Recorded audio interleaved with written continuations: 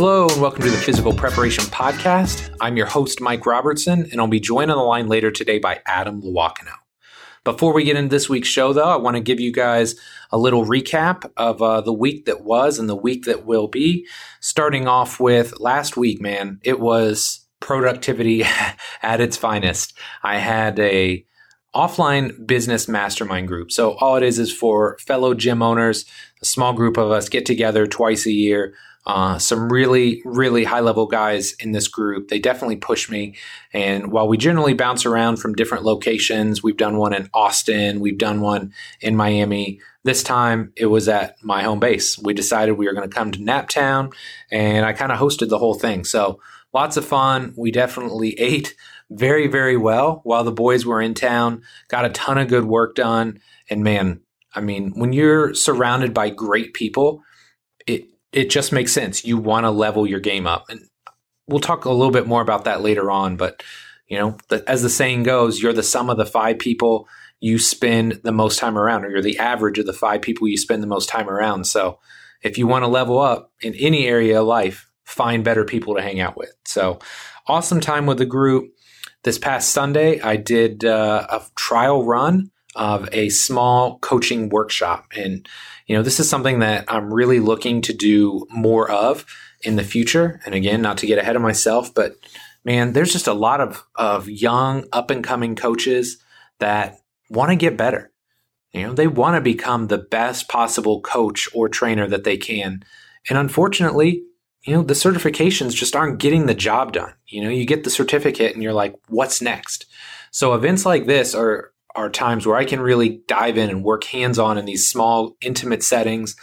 And the great part is I can not only expose them to our philosophy and give them some insight as to why we do the things that we do, but it's all about reps, right? It's all about reps. And, you know, whether it's a mentorship process, whether it's hiring a coach, man, you need to be coached yourself. But again, I'm getting ahead of myself. But the seminar was awesome. Like I said, just a small, intimate environment. We covered a ton of ground, but I know the people that did attend are going to take a ton away from the time that we spent together. So that was really fun. And then this week, the coaching tour de force is in full effect.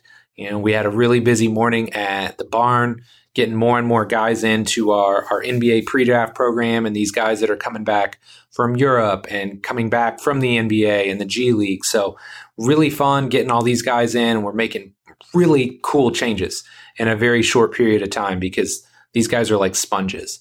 So it's been really fun doing that. Got the soccer girls back. I got my boy Jeelan back from the AAF. So lots of coaching going on, but as you know, I absolutely love that. So this is like my prime time for coaching for about the next 3 to 4 months. So if I'm a little bit less active on the social medias, you'll know why. Content this week, man, I think a really, really solid lineup. Again, I had to dig into the archives a little bit because I just didn't have time with the business group being in town with the workshop this weekend to write something new. So I dug into the archives and pulled out my Should You Squat Tall Athletes article. If you have not read this, go in and read it now. And don't let the title confuse you. I think this is a truly beneficial article for any coach that coaches athletes, or honestly, any trainer that just wants to have a better idea as to why we squat. What are some of the benefits of squatting or teaching a proper squat pattern? So I love that piece. If you haven't checked it out, I'll put a link to it in the show notes. Definitely check that out. New video up on coaching and cueing the glute bridge. And this may seem like minutia. Okay, this may seem like, wow, we're really like diving into the weeds here. But I'm telling you guys, I see so many people doing a glute bridge the wrong way. And I'm tempted to go in and show an old demo video that I have on YouTube where I'm barrel chested. You know, I got this massive rib flare. I'm like ramming my hips up to the top. Man, if you're coaching a glute bridge that way, don't feel bad. That's how I did it for years. But I think there's a far superior way to do it. And in this video, I dive into some of the nuance and what I think are some best practices when it comes to coaching and cueing a glute bridge. Last but not least, I wanted to tell you guys this. I think it was only 2, maybe 3 weeks ago, I started talking about getting to 100 5-star rankings on iTunes. And I just wanted to let you know, I just checked today, and literally 2.5, 3 weeks, we went from 78 to 101. So it took me 170 episodes or whatever it was to get to 78. And like the last 3, we've gotten 23 more 5-star reviews. So I just want to take one moment and sincerely thank you. Like, man, I appreciate the support. When I ask you to do something like that, I appreciate it. But more importantly, I just appreciate your support for the show as a whole. I mean, pretty soon here, we're going to cross 1 million downloads. And to me, that seems freaking mind-blowing and awesome. It also makes me feel really small when I hear Tim Ferriss gets that in like 6 weeks of one episode. But by and large, this show has been a massive success for me personally, professionally, and I hope it has made you a better trainer or coach. So thank you so much for helping me get to 100.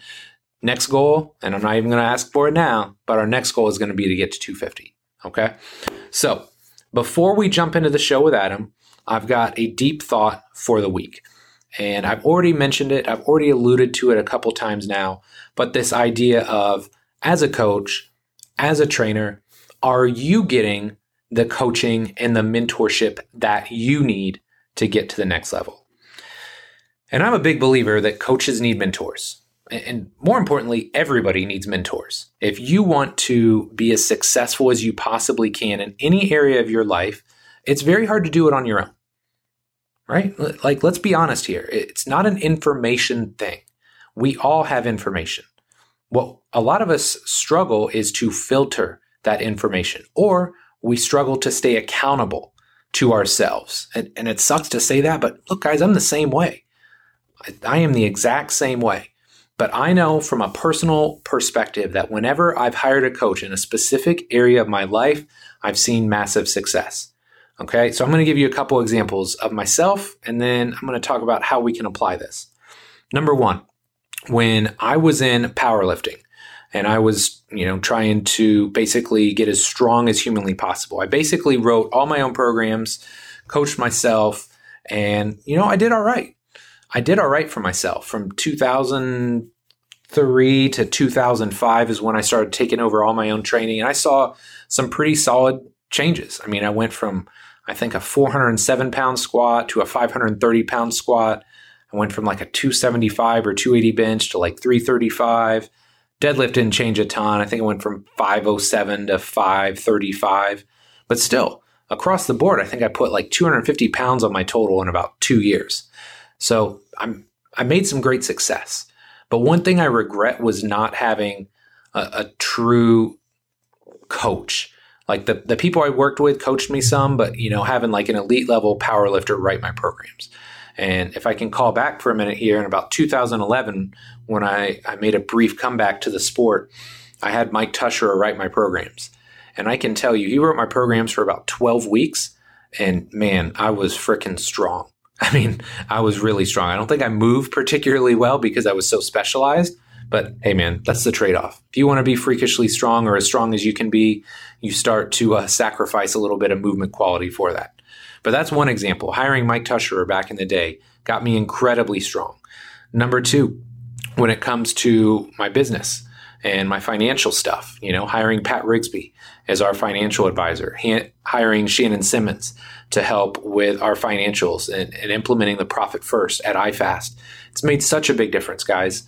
And I know I've talked about it numerous times on this show. I love seeing that some of you have gone out and picked up the Profit First book.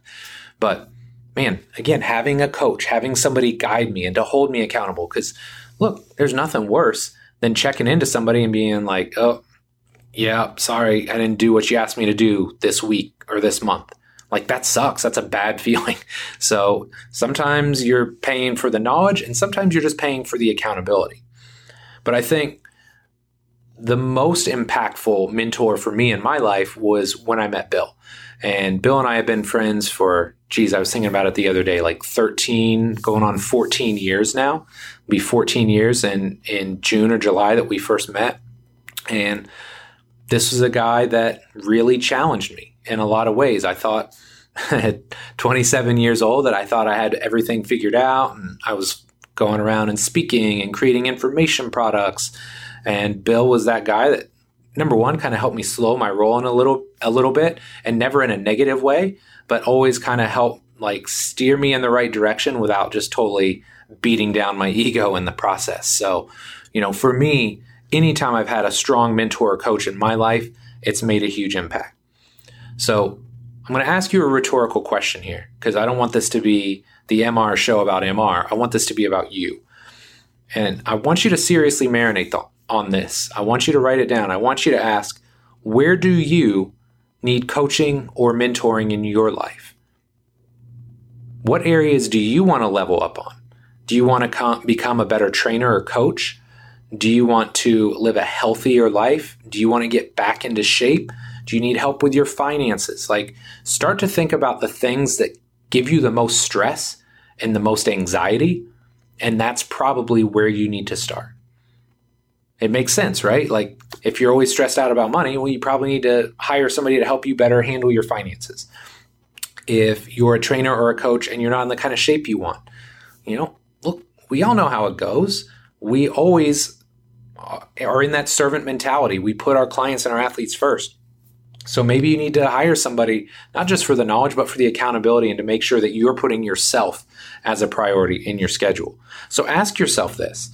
And this is something that I'm really serious about, is trying to become a better coach and a better mentor to my staff, to the people that come to my website, that learn from me, whether it's via my articles, my videos, my podcast.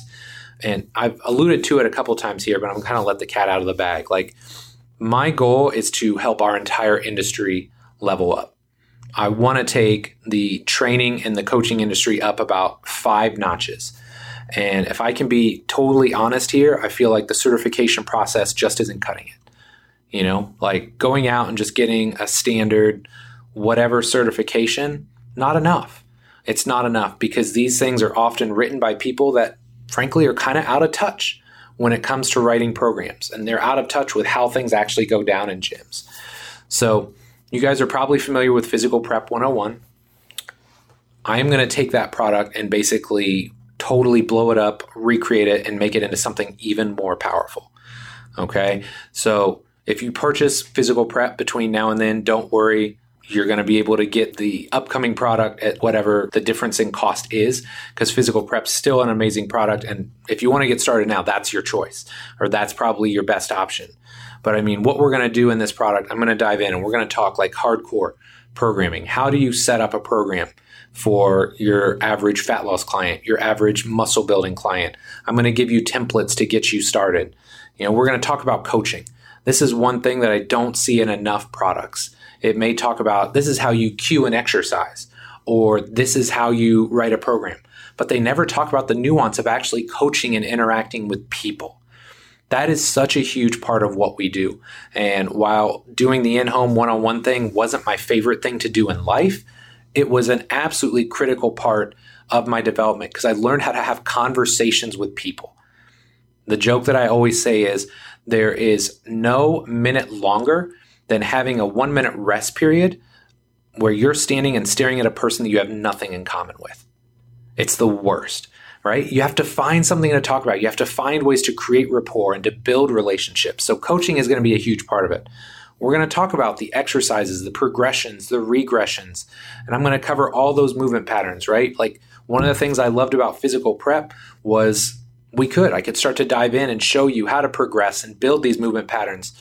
But I also sometimes had people standing in the way. So, I'm going to have a really clean shooting environment. Me and E, I'm going to show you and break down all the different coaching variations that we use. I'm going to show you how to coach and cue up all the various exercises, so you know exactly what you're looking at, how to coach it and cue it effectively. And guys, I'm just going to really help fill in the gaps. That's what our industry needs. People can go out and get a certification and really have no experience. If I can give you guys one piece of inside baseball here, when I first got my CSCS, number one, I won it in a contest. Okay. I submitted my name online. I won a contest and I won a free chance to take the CSCS. So I go up in 1999, didn't even have my degree yet, passed the test. Awesome, right? Well, it was awesome. And it's not a knock on the CSCS, but I'd never coached at that point in time. I'd never trained anybody. So that's what this product is going to be geared towards, is helping fill in the gaps. You've got your cert, but you're maybe not getting the results that you want. You're not seeing the changes in your clients and your athletes. They're not moving the way that you'd like for them to. That's what this product is going to help you do, because it's based on 20 plus years of time in the trenches helping my clients and my athletes have success. So anyway, that is coming down the pipeline. I have rambled far too long. Circling all the way back, what do you need coaching and or mentoring on? Really take the time out of your day, even if it's just 3 to 5 minutes. Where do you need help? Where are you stressed out? Where are you anxious? And then be okay with admitting, I don't know it all, right? You got a lot going on. You're not expected to know it all. Seek out somebody that can help you level up in whatever area of your life you need help. I guarantee you're going to be happier, you're going to be healthier, and you're going to be more successful as a result. So guys, we're going to take a quick break, and then we're going to jump into the show with Adam. This episode of the Physical Preparation Podcast is brought to you by Momentous. For many years, I simply disregarded the age-old advice of getting liquid protein in either during or after workouts. Part of this was due to the fact that most had so much crap in them, I didn't want to put them in my body, and others might have been high quality, but tasted absolutely disgusting. However, if you're looking for a protein that's not only high quality, but also tastes amazing, you need to check out Momentous. I've been using Momentous for several months now, and I can tell you it's hands down the best tasting protein I've ever had. But it's not just me. I have numerous elite level athletes who are very picky with their protein powders, and every one of them raves about how great Momentous protein shakes taste. And while the taste is amazing, the best part about Momentous is that they're incredibly transparent with what goes into their product. You never have to worry about a tainted or dirty supplement, as all of their products are NSF and Informed Sports certified. If you'd like to try Momentous out for yourself, head over to livemomentous.com/Robertson and use the code Robertson20 to save 20% off your first order. Or if you want to try before you buy, get a free 3-pack sample sent to your house by using the Robertson sample code at checkout. Regardless of which option you choose, I guarantee once you try Momentous protein shakes, you'll never go back to anything else. Adam Lewakino is a physical therapist and performance coach with 10 years experience in sport. Adam has worked with various populations, including men, women, and youth athletes.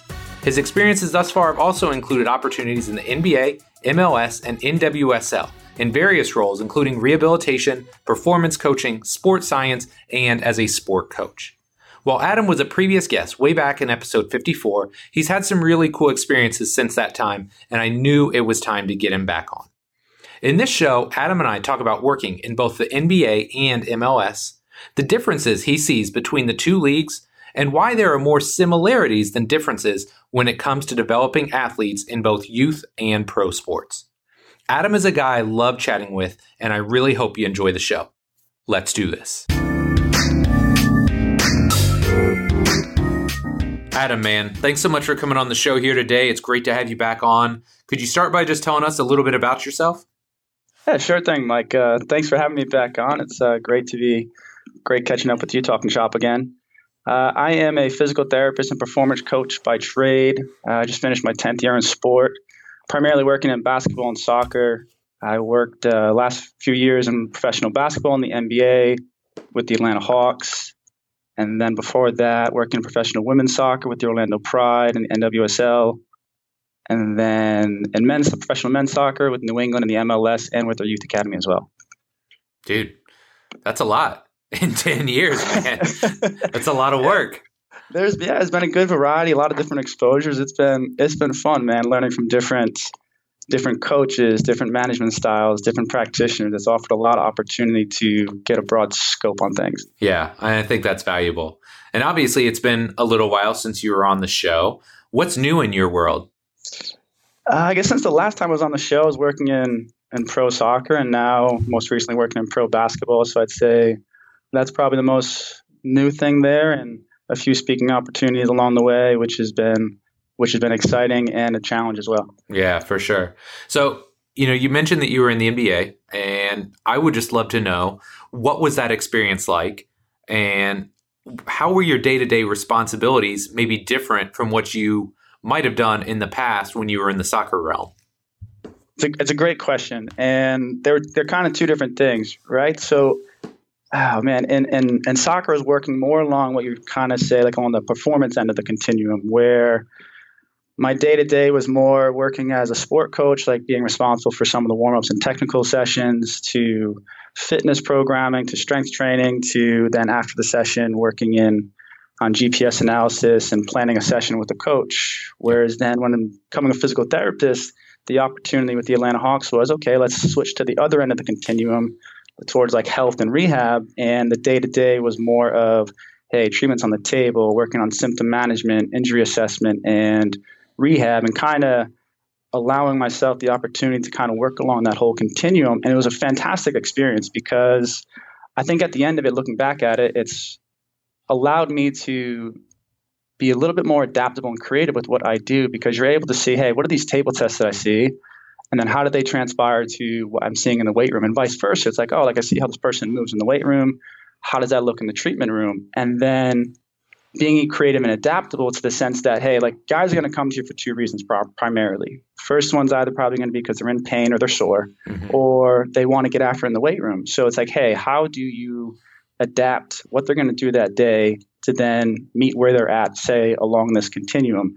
And it was just a fantastic learning experience to be able to integrate both sides of the treatment room, the weight room, and develop, I guess you could say, my own craft and models, how I might approach that. Yeah. I think we're all chasing that, right? We're all trying to get out of operating in silos in the performance and medical world. And that those silos still exist in different sports and different teams. But I think we're being more open to talk about those things and having the opportunity, being very fortunate to have the opportunity to work in both trenches has really just, it's been a great learning opportunity. You know, it just gives you such a unique perspective, and it's something that, you know, I never enjoyed my time working in rehab, the 3 years that I spent there. But man, that really shaped and formed me in such a unique way. And I think, you know, that time really allowed me to grow and evolve, so that when I met a guy like Bill, who's obviously, he's worked the other way, right? You know, I mean, he was a successful bodybuilder and, you know, obviously is a great, amazing physical therapist. It's allowed us to have so many unique dialogues because we understand, or at least are attempting to understand, the entire length of the spectrum. And I think you have that as well now, because you've seen it from both sides. And you also understand, like, look, there's more to it than just my agenda. You know, it's not just what are my goals. It's what are the strength coaches, or what are the therapist goals? What are the athlete's goals? It's like, man, there's a lot more factors that play into this than just what boxes do I need to check for myself. Absolutely. And just it gives you the medium to have that dialogue, and gives you an appreciation for the other agendas that do exist, and understanding that, hey, like, man, like my goal today is to do X with this player, but I know that he's got 3 other things to do with 3 other people on staff. And so how can we better either communicate or integrate those so it's less is more, or you stack things on top of each other to be more fluid, rather than check this box. Can we do it more succinctly and integrative? I think is where I've learned to kind of integrate it better and move forward. Yeah, absolutely. So one thing that you and I both know, working in soccer and basketball, is that culture is an integral part of sport. So what are some of the cultural differences that you've seen when moving between soccer and basketball? I think on the surface, right, if you look at the demographic of what the sports breed in itself, basketball is an American-based sport, predominantly with the African-American population, where soccer is an international sport dealing with different cultures and countries. So that in itself presents some unique scenarios and environments. But then I guess more like on the physical preparation side, it kind of goes into 2 directions, I think. The first one, kind of like the weight room expectation. In the at least my experience in the NBA, and I'll speak only on my experience, is that there tends to be more of an acceptance and expectation to be in the weight room. Yep. And I think that's a product of that it is an American-based sport, and there's an American-based bias to develop strength and conditioning programs. And also, majority of the NBA players go through 1 to 2 years of an NCAA program. And an NCAA model, strength and conditioning is a integral part of that. So you tend to see just more acceptance, more of a training age in basketball. Mm-hmm. Not, don't get me wrong, if they had the choice, they'd be on the court hooping all day as well. But but at the same time, there's that level of expectation to be in the weight room, both from the coaches and the players. They hold themselves accountable as well. Now in soccer, because it's such a diverse and such the world game, you have so many different players coming from so many different backgrounds and expectations and training methodologies that is more of a hodgepodge where you get a very mixed bag. And so speaking on the weight room, the expectation is, say, basketball more, soccer a little bit different. Not saying that soccer players don't lift, they certainly do. But again, similar to basketball players, soccer players would rather be on the field too. And there's also those methodologies out there in soccer where tactical periodization and the stuff that Verheijen's talking about, you can kind of elicit those physical responses on the field, which I think is more of an accepted model in soccer, which then kind of leads to the second point that kind of is different is the integration of the performance staff with the coaching staff. In soccer, just the way the culture is, if you're going to be on the performance staff, you have to have an understanding and appreciation for the sport of soccer. So like when I was working with New England or working with the Orlando Pride, I would take the players from, warm up the technical session during training as well, but then also have to be able to talk to the coach and say, hey, kind of have that discussion where, hey, what's the goal of today? How much volume and intensity are we going to have? What kind of training drills do you have? So you're trying to overlay your physical qualities with the tactical side too. And there's a lot of good practitioners out there that are doing that. There's a lot of good research into that as well, as far as what size small-sided game is going to elicit what type of physical response. And so the integration of the performance staff with the coaching staff in soccer is more fluid and it's more expected, whereas my experience in basketball at this point, working under two different coaches, both of them value the performance staff. And especially when it comes to rehabbing players, I've had nothing but full support from coaches to help integrate these guys as needed, as sees fit. But when it comes to planning practice, there tends to be less of an integration with basketball. And I think it's a victim of, a product of the fact that it's an American-based sport. A lot of these methodologies in soccer of blending come from the international world. And so I think that's where there's a little bit, basketball hasn't caught up quite yet. Yep. But in the other thing they kind of have to consider too is in soccer, and we probably talk about this more too, is that in soccer you play one game a week, so you have more time for training. So you kind of do have to plan out training a little bit more methodically. Whereas in basketball, you're playing, at least in the NBA, right? You're playing 3 to 4 games per week.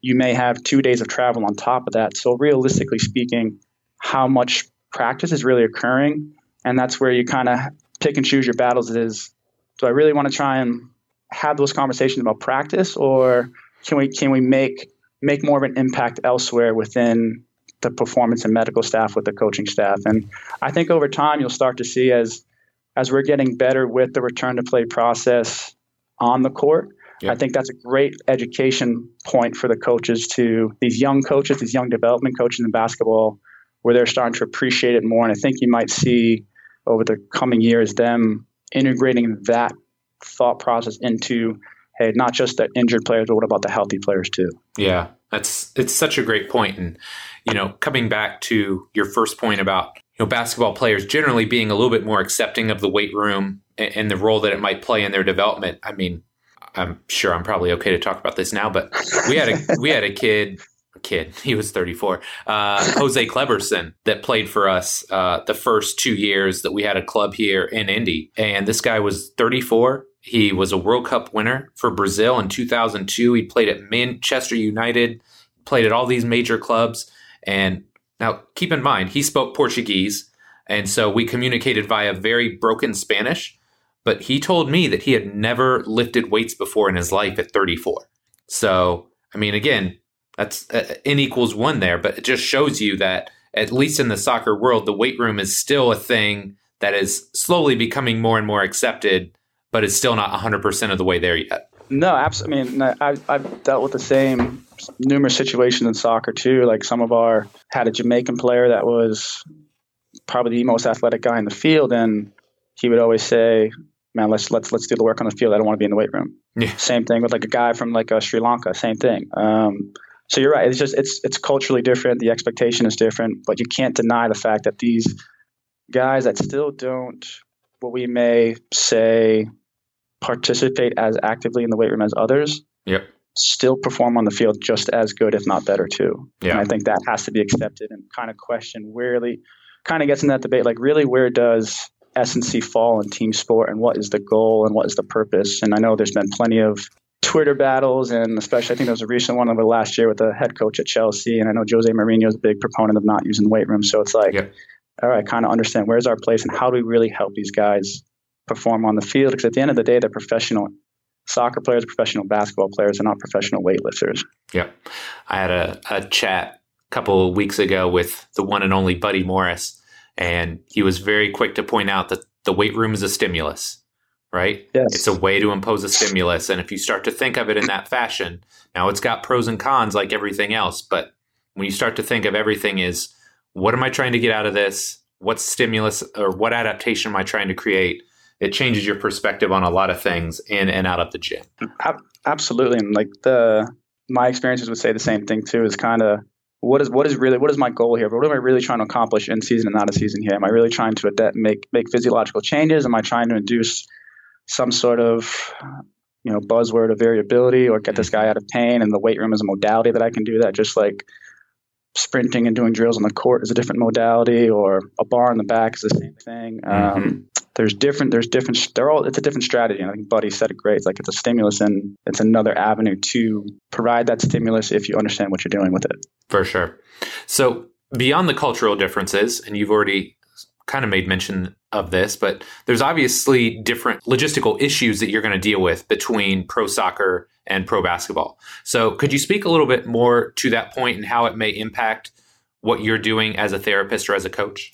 Of course. I think it's a unique question because you can go into some couple different avenues. I guess the first way that comes at this is if you look at the popularity in the sport in itself. And so in this country, MLS, of the five professional sports in this country that are watched on TV, predominantly basketball, hockey, baseball, football, and soccer, you could argue that soccer is more towards the bottom and basketball is more towards the top. And with that, kind of the first thing that comes to mind is resources, right? So the salary cap in soccer, I think this year is $4.2 million for 20 players, whereas in basketball, it's going into next year, it's going to be $109 million for 15 players. That's right? Crazy. And so if you kind of just like appreciate that factor of salary cap per player. I mean, if you didn't do the math, what that comes down per player, but there's significantly more resources for the player. Well, if there's significantly more resources for the player, that trickles down all the way down to us on the medical and performance side, from facilities, from type of travel to technology to staffing. So when I answer that, that's a question I feel a lot. Hey, what are the differences between MLS and NBA? And I know Dave Tenney's talked about this quite a bit too when we get together. Like, same thing. Like, what are the differences? And I've kind of come to answer the question as far as NBA is more of a large corporation with hierarchy, a lot of upper management, whereas in soccer, it's more of like a locally owned family business, less people, more of a community. And you have people wearing multiple hats in MLS, and in basketball, you are operating in one portion of that, right? So to speak upon myself in soccer, I was doing 3 or 4 different things, right? Like subjective wellness, GPS monitoring, coaching on the field, and strength training in the weight room afterwards, right? And basketball, predominantly when I was, working with the Hawks, it was, just treat the guys on the table, be a physical therapist, be a manual therapist, take care of them on the table, and that's all you have to do, because we had the resources to have other staff to do other things. And then on top of that, those resources, quality of facilities, quality of travel. I mean, in soccer, you're going to travel commercial, and basketball, you're going to travel private charter. Per diem's different. All those things kind of stem from, if you look at the salary cap. And then on top of that, you have the travel schedule is completely different too. Sure. Based on the game schedule. So in soccer, typically, for the most part of the season, outside of Open Cup and maybe Champions League, you're going to play one game a week, Saturday to Saturday, Saturday to Sunday, whatever it may be. In basketball, you're going to play 3 to 4 games a week in potentially 4 different cities, or potentially the same city. So with that in itself, you already have a disconnect between the amount of game time and the amount of practice time. And you could argue that in basketball, you really don't need to practice that much because the game itself is the training stimulus. But that's not practical. Coaches are going to coach, and strength coaches are going to lift, and therapists are going to treat. And so, I guess from the logistical perspective, to kind of circle back there, in basketball, you really have to get creative. You have to get creative. When do I have that finite window to get a treatment session in? Like, we did treatment sessions in hotel beds and hotel rooms on treatment tables. There's an expectation in basketball that you have to lift, but when you play 4 games a week, travel 2 days a week, and you have a day off, that's 7 days already. So when are you going to lift? And many players will, like, I think the way we approached it this past season, I think our strength coaches did a great job as far as, hey, get 2 lifts in per week, and you can split your lift up in half, right? And so a lot of players in basketball, the pregame is very long in basketball. Like, you might have a game tip-off might be at 7:30, and we'll have guys on the court doing their shoot-around time at, say, at 7:30, 5 o'clock. Oh, wow. So there's like 2.5 hours before tip-off. So you'll get guys that'll go do a half lift or a lift before the game, or you'll get some guys that'll lift after the game. And the expectation is basketball that, hey, like, you know what? There's going to be times where we have to lift on game day. Yep. Whereas in soccer, no, it's like you play on Saturday, you're going to probably have Sunday off. Monday will be a regen day. Tuesday, Wednesday, you're going to put the bulk of your training in, and you can really structure a team training session on those days. So from a performance perspective, it's more routine and consistent in soccer, whereas basketball, the best way to describe it is you have to be creative, you have to be adaptable, and it's consistently inconsistent. Wow, that's such a good way to put it. I can just imagine, because I've been around, obviously, NBA guys in season, but I have not had a position like yours, but I've been around soccer, and that is one thing that's nice. You kind of have that consistent rhythm and routine. You kind of know how your body should feel. Like, I know you can attest to that. Guys know, like, hey, I'm going to feel beat up after a game. And, Tuesday, probably going to be my biggest training session, Tuesday or Wednesday. I'm going to feel tired, but, by Friday and Saturday, I should be recovered versus, man, the NBA, it's just such a fluid thing. You constantly are like kind of managing and trying probably to figure out, where is this guy at? How is he feeling? What do I need to be doing to get him feeling better? That is probably not an easy task for anybody on staff. No, it's not. It's as the season goes on, it turned my role turned into more of symptom management and trying to allow these guys to be able to get on the court. Like, they're going to get banged up. You treat a lot of the same things for each guy because when you play that many games and travel that much, it takes a toll on their bodies, and you do the best you can to manage it. I think because of the way the schedule is and the expectations in soccer, you are able to you are afforded a better opportunity to develop over the course of a season. Whereas in the NBA, because it's such a high volume of games, the opportunity to develop, not saying it can't happen. There are ways and there are practitioners out there that are doing it. It just takes a lot more creativity and detail to be able to continue to develop through the amount of games that they play. Yeah. One thing that always blew my mind, who was telling me this? Oh, it was Eric Otter with the Grizzlies. And we were chatting one day. He's like, it's the most bizarre thing because, when you're at home, in his case, Memphis, you've got these amazing facilities and weight rooms. But he's like, a lot of times you go on the road and you're literally working out in a hotel gym, and I'm just like trying to imagine, these NBA guys in a hotel gym. But then one of my good buddies who, lives a couple cities over, he comes down, he's staying at the Conrad one day with his family. He goes to the workout room and, there's Dirk Diggler hanging out on the treadmill, getting a workout in. So It's just crazy to imagine, the contrast in, your guys' routines and what you have access to and just what the day-to-day life must really be like. Yeah. And I think that right there, that example right there is a prime example of how you kind of just have to learn to go with the flow, understand that it's never going to be an ideal situation. You have to be willing to adapt your training program, adapt your treatment strategies based on the constraints that are placed on you, either the hotel, the city. Now, some cities, you're fortunate enough where there is, say, a 24-hour fitness or an LA Fitness or an Equinox like around the corner. and you can use that facility. But again, it's all comes back to being creative and adaptable with everything that you do. Yeah, for sure. So, one other thing that I would love to talk to you about is training and therapy at the various levels of sport, because as you mentioned, you've worked in men's and women's pro sports, but you've also worked in the academy system in soccer as well. So would you mind speaking to how athletic development and therapy are different between those two worlds? It's a great question. It's a difficult question to answer. And where would it go? I would say, like, when I see this question, I think less about what's different, more about like what's similar, because as you alluded to, having different exposures in different environments, you kind of see, like, you gain this various perspectives on how things can be done.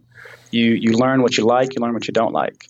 But at the same time, we're all chasing the same goal. We're all chasing to win games. And to win games, you got to have player availability. To have player availability, you need to have stronger, faster, fitter players. And the sport dictates kind of that last 20%. But you realize that kind of like 75 to 80% of it is the same, because at the end of the day, we're treating an athlete. And if you if you take the perspective of this health performance continuum relative to rehab and training, it's like, how much like symptoms or pain does this guy have, or is he beat up? Like, where does he fall? Like, how much of that does he need versus is he ready to go, and is he primed, and did he do the things that he did off the field to prep himself for the next day to be able to train?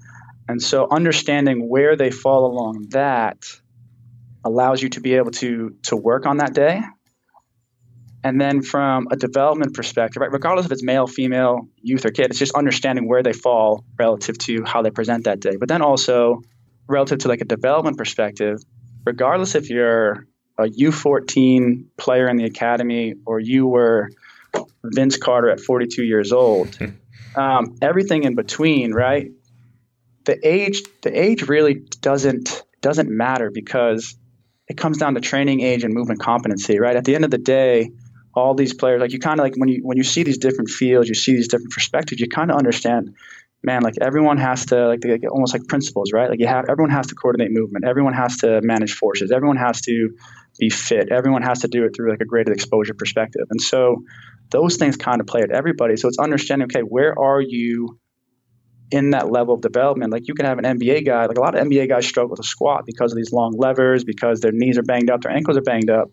But yet may have a 18-year-old academy player who's doing quote unquote higher level squatting drills because he has a higher movement competency. Yep. Versus someone that's maybe only had 1 year in the college system in basketball.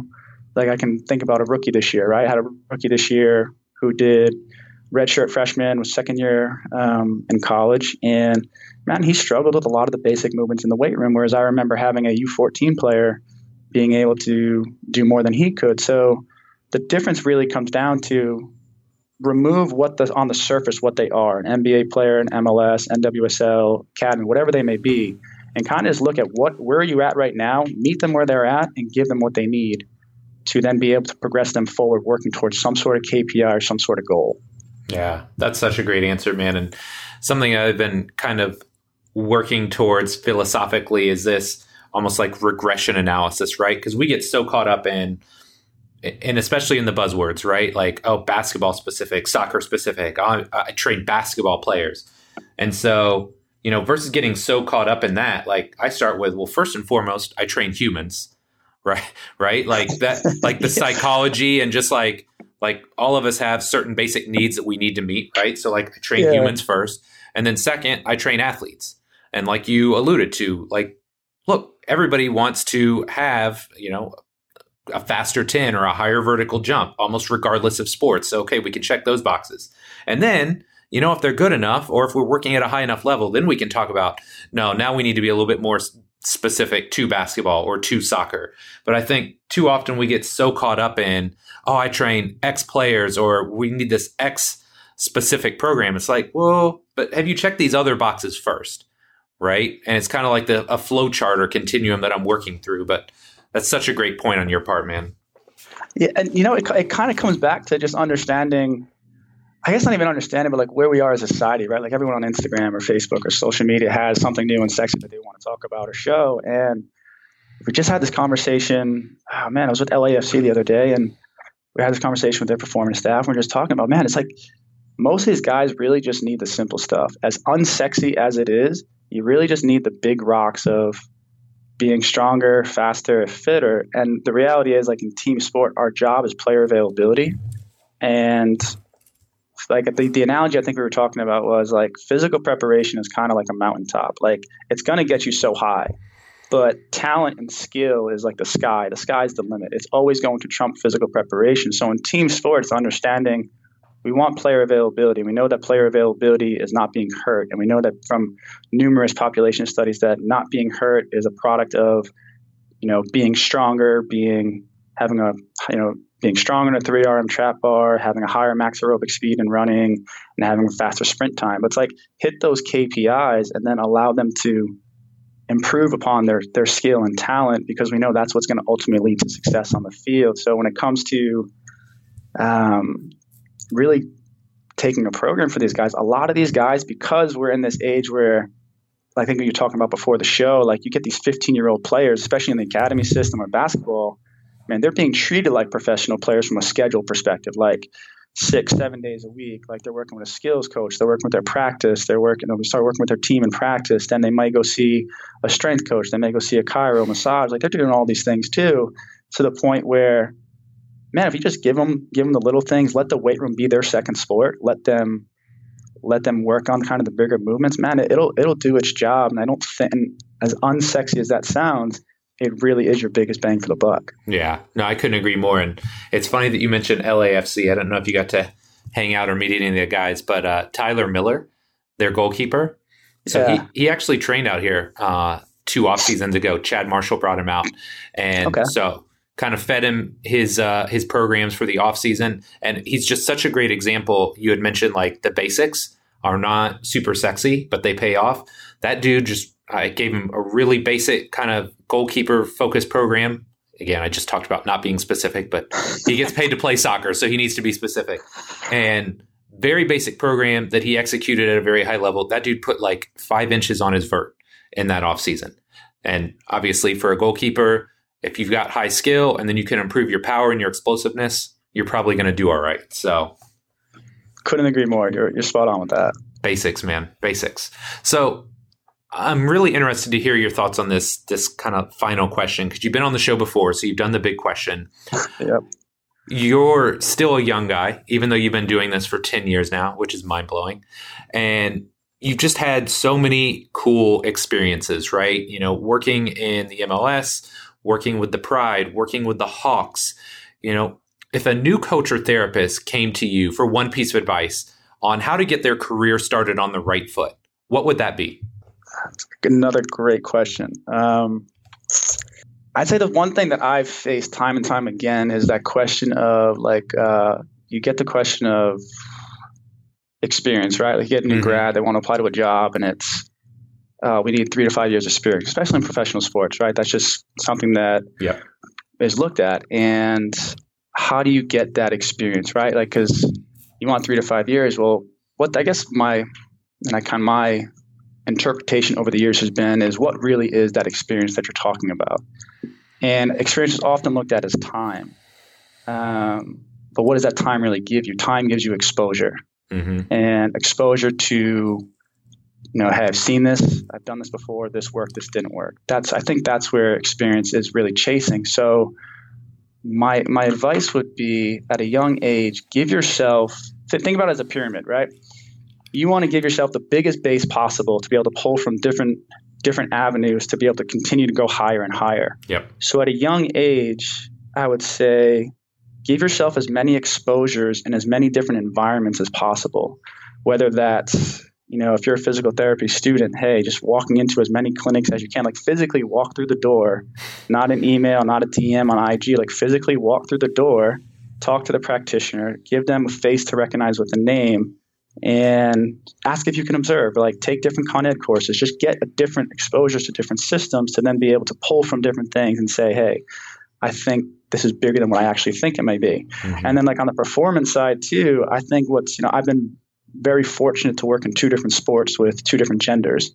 And that in itself has its own different exposure. So I would encourage a young performance coach to challenge yourself to work in different sports, or gain exposure to different sports, not only different sports, but different ages, different countries if you have the financial means to do so, because what they do in the EPL is different what they do in MLS, which is different what they do in Aussie. It's like all these cultures and countries offer something different. Yep. And that's what's worked for me up to this point. I can only speak on myself. I'm sure there's other people that have gotten to this position different ways, but I mean, it's kind of practice what you preach. Like, I'm in that process of doing it right now as well, like exploring different opportunities. And hey, like, I'm just going to go learn from different people, talk to different people, be in different sports, different countries, and try and gain more exposures to then be able to refine your model as you see fit. Yeah, it's such great advice. And it's literally what we tell all these young kids to do, right? Play a bunch of sports, go out and do free play and all that. Well, we're no different, right? And I think one of the worst things you can do as a coach, as a physical therapist, as a personal trainer is just get lodged into like a pigeonhole, or just, like live in this bubble. And that's one reason, like, I mean, I think iFast is pretty darn good at training and coaching people. And I think Bill Hartman is a brilliant mind, and I love spending time with him. But there's also reasons that I try and go out and see other practitioners and go to other gyms, because you don't want to just become like this, I don't know, like brainwashed human being or coach, right? I'm sure I could have put it more eloquently than that, but you know what I mean? Like, you don't want to have just this one set of experiences. The analogy that I always use is, do you want to be somebody that's coached for 15 years, but you've literally got the same year of experience 15 times over? Or do you want to be the person that's got legitimately 15 years of experience because you're constantly educating yourself? You're growing your network. You're going to seminars. You're continuing to grow and evolve your own model and your own thought process. So, not to totally hijack your answer, but I mean, that is what we need to do if we're going to continue to grow and evolve as an industry. Absolutely. It comes down to this concept of being a generalist or being a specialist, right? Like, I think your best practitioner, I think that's where Bill is fantastic at, right? We can both relate to Bill, is he's a massive generalist, but at times in his career or times in his life, he will go down that rabbit hole to be a specialist in that topic. Yep. And then pull himself out to be like, okay, went there, did that. Let me pull myself out and understand that this could be bigger than what that is. Mm-hmm. And I think that's where, rather than being brainwashed, if we can take that perspective, like, yeah, it's good to go down a rabbit hole, yep, but be able to pull yourself out. Yes. And still have that, like I like to say, be able to just like zoom out and zoom in and fluctuate back and forth. Fantastic. Love it, man. Okay. Last but not least, we have our lightning round. So 4 questions, starting with number 1. Bro, how was that trip to Hawaii? Oh, it was fantastic, man. I got a lot of sun. I'm an adventurous at heart, so Hawaii is an adventurous dreamland. Like, cue the TLC, chasing waterfalls and whatnot. But it was a good experience too, because it was a bit of business and pleasure. I was fortunate enough to have the opportunity to go spend some time with the Navy SEALs out there, educate their performance medical staff, and also train some of their SEALs as well. But then on the flip side, it was just those guys were just savages, man. It was just a great experience, both professionally and personally. It was awesome. Highly recommend anyone that get to Hawaii, get there. It's a great place to be. Yeah, it's definitely on our family's list. Number 2, what book or books are you reading right now? I'm always interested in what's in your queue. Sure. It's a great. What do I got right here? I got them on my bed right here. So I got a textbook called Biotensegrity. That's more along light reading. Yep, just some. That's kind of like on the premise of like a systems way of thinking at cellular biology and how the body works. Then I've got this book called The 4 Agreements. Oh, yes. That is a great book. 4 Agreements. And then just by chance, I have another book that's called The 4, which is about how Google, Facebook, Apple, wow, who was the other one? Google, Facebook, Apple, Amazon? And Amazon. Thank you. Yes, they're taking over the world. Oh, I believe just that. Kind of just understanding like how these companies got to where they are and what they're really about and what they're doing. Just kind of diving into that world. I don't know. Very cool. Very cool. Okay, number 3. Across soccer and basketball, is there any one athlete who really stood out to you from a physical perspective? Because you see these guys up close and personal. Was there anybody that you're just like, wow, that guy is just a beast? I feel like I almost have to say Vince Carter because the guy's 42 years old, just finished his 21st season. He's still throwing down windmill dunks in practice. Yeah. I feel like I just can't not say that. Yeah, he's just, and not for nothing too, but he guess what kind of, the respect I have for him is how much he cares for his body and the habits that he does. At such an age, and kind of just, granted he's gifted and whatnot, but you kind of want to think, all right, like if he does all these habits and everyone does this, does that really lead to a longer career type thing? It was interesting. Very fascinating. That's cool. And I would tell you, if you are a young basketball fan, if you have not done this, go back and just find a YouTube highlight reel of some of his dunks, because arguably one of the best, not just like dunk contest dunks, but like in-game dunks. Like, oh yeah, the guy dunked over a 7-footer. I mean, the 2000 slam dunk contest, I think, is still considered one of the best performances in NBA history. What he did there, so yeah, it's fascinating there. Yeah, he's awesome, man. Okay, last but not least, number 4. What's next for Adam Lewakino? Oh, great question. I don't really know. Pursuing some opportunities at this point. Also, just kind of taking some time to personal travel, personal time with family and friends, and low key subtle plug. I'm a free agent right now, so anyone out there you're looking for a new PT or coach like here, I'm here to talk. But yeah, man, it's kind of just taking it day by day at this point and enjoying life more than anything. I love it, man. Well, Adam, it's always great to catch up with you. I always love our chats. Where can my listeners find out more about you and what you have going on? Yeah, likewise, Mike. I love talking shop with you. I don't really have a social media presence. I mean, I'm on Twitter, Instagram, Facebook. I prefer kind of just like connecting over the phone or email and talking shop. All my handles are my first and last name, so Adam.Loiacono or Adam_Loiacono. Feel free to reach out. Always happy to connect with people. Awesome, man. Again, my guy, thanks so much for coming on the show, brother. I appreciate it. Yeah, man. Thanks for having me on. It's nice to catch up.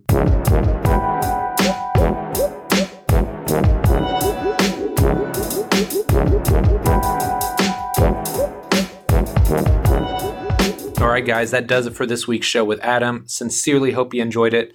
Like I said up top, he's one of those guys I just love chatting with. We have such great back and forth. And look, for a young guy, I mean, he's got 10 years of experience in pro sports. The guy is just a wealth of experience, and he's somebody that I think we can all learn a thing or two from. So my friends, again, thank you so much for your support. Thank you so much for helping me get to the 101 5-star reviews. I truly, truly appreciate that. And as I say each and every time, I love you. I appreciate you. And we'll be back soon with our next episode. Take care.